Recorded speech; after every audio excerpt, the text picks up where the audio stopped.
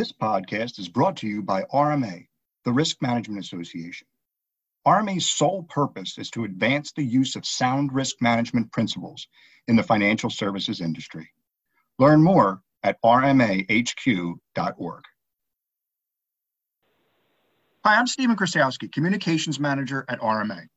Today I'm joined by Brannon Cooper, a financial services industry expert with over 30 years experience with banks like MBNA America, Western Alliance Bancorp, the Bancorp Bank, and a reg tech company to discuss the impact of regulation on third-party risk management, challenges of third-party risk, and how third-party risk fits into an organization's overall ERM framework.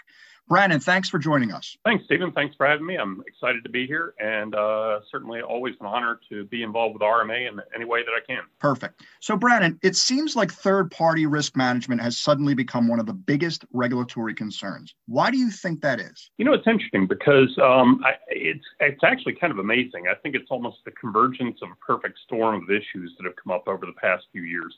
Obviously, everybody's focused heavily on cybersecurity issues that have come up. We've seen numerous data breaches. I mean, we can go all the way back to the Target breach and infamous things like that. We've even seen regulators getting breached. I mean, we've had multiple regulatory authorities reporting their own violations.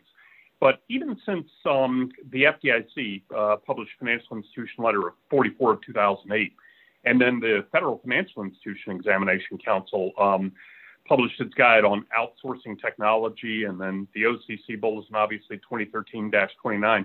It really seems like there's been this steady drumbeat of we need to focus more on third-party risk because we need to understand what are the particular impacts or particular concerns that could impact our customers, our financial system, or even our institutions. So everybody is taking a look today at third-party risk management. And then when the CFPB really started honing in on unfair, deceptive, abusive acts or practices, known as UDAP violations, and using that as sort of their broadsword for a lot of their enforcement actions, it really became a clarion call that we all need to pay attention to the role that third parties are playing with us. Great, thanks. From your perspective, what is the most challenging part of third-party risk management? I think it's trying to give equal weight to all of the pillars of third-party risk. And by that, I mean, everybody focuses on selecting new third party or writing contract requirements or doing the appropriate due diligence or conducting the appropriate level of a risk assessment. But oftentimes when the contract gets signed and that honeymoon phase is over, people tend to forget about what their obligations are from a third-party risk management perspective. And so what that means is that a lot of the ongoing monitoring requirements get forgotten about.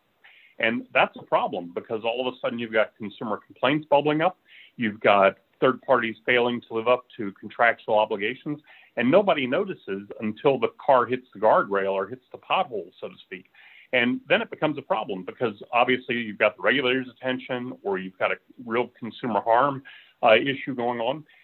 So I think it's always ongoing monitoring that gets forgotten about. But I think the real challenge for all of us is to make sure that we're giving equal weight to all those pillars so that, you don't have that front porch type scenario where one column doesn't work as well as the others, and eventually the whole thing just kind of caves in on itself. Can you share some of the best practices you've seen in categorizing risk? Sure, and I'll steal shamelessly from something I've learned at conferences over the years.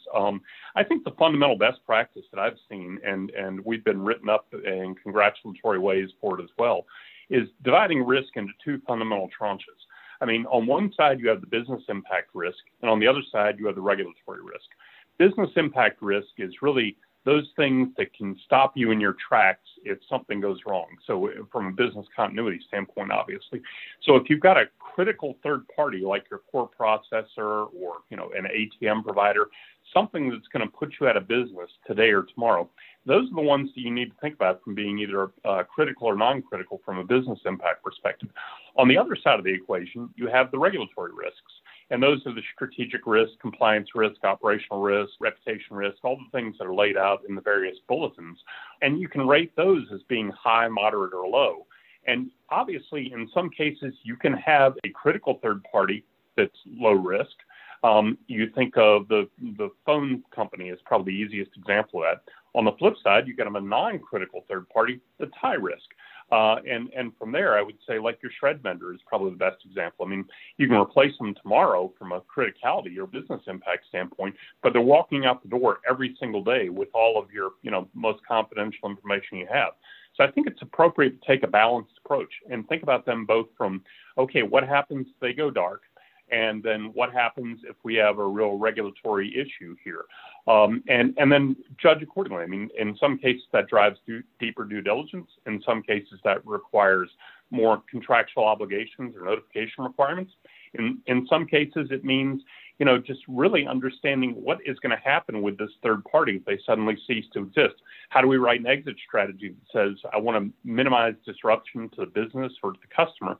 And then how do we test for that? So, I mean, I think if you take that balanced approach of business impact and regulatory risk impact, you're 9 times out of 10 going to have the right answer. Thanks. Brandon, how does third-party risk management fit into an organization's overall ERM framework? Again, great question, because a lot of times people kind of try to morph the two into one discipline. And I don't think that works, because enterprise risk management to me looks broadly across the entire organization for obvious reasons.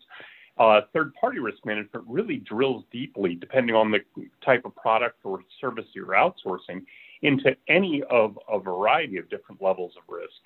So you might think of credit risk in some cases, you might think of compliance risk, but at the end of the day, you've also got to make sure that it does bubble up to your overall ERM policy so that you're not taking undue risks or, going beyond what your overall risk appetite is. That's an important consideration when you're signing on a new third party. So, for example, if you're, kind of this mainstream, we always do this way type of institution, and then you go sign with this flashy, I'm always in the headlines, bad news happens to follow me all the time type of third party, you're obviously going to trip a lot of different things, not only from a third party standpoint, but also from your enterprise risk appetite standpoint.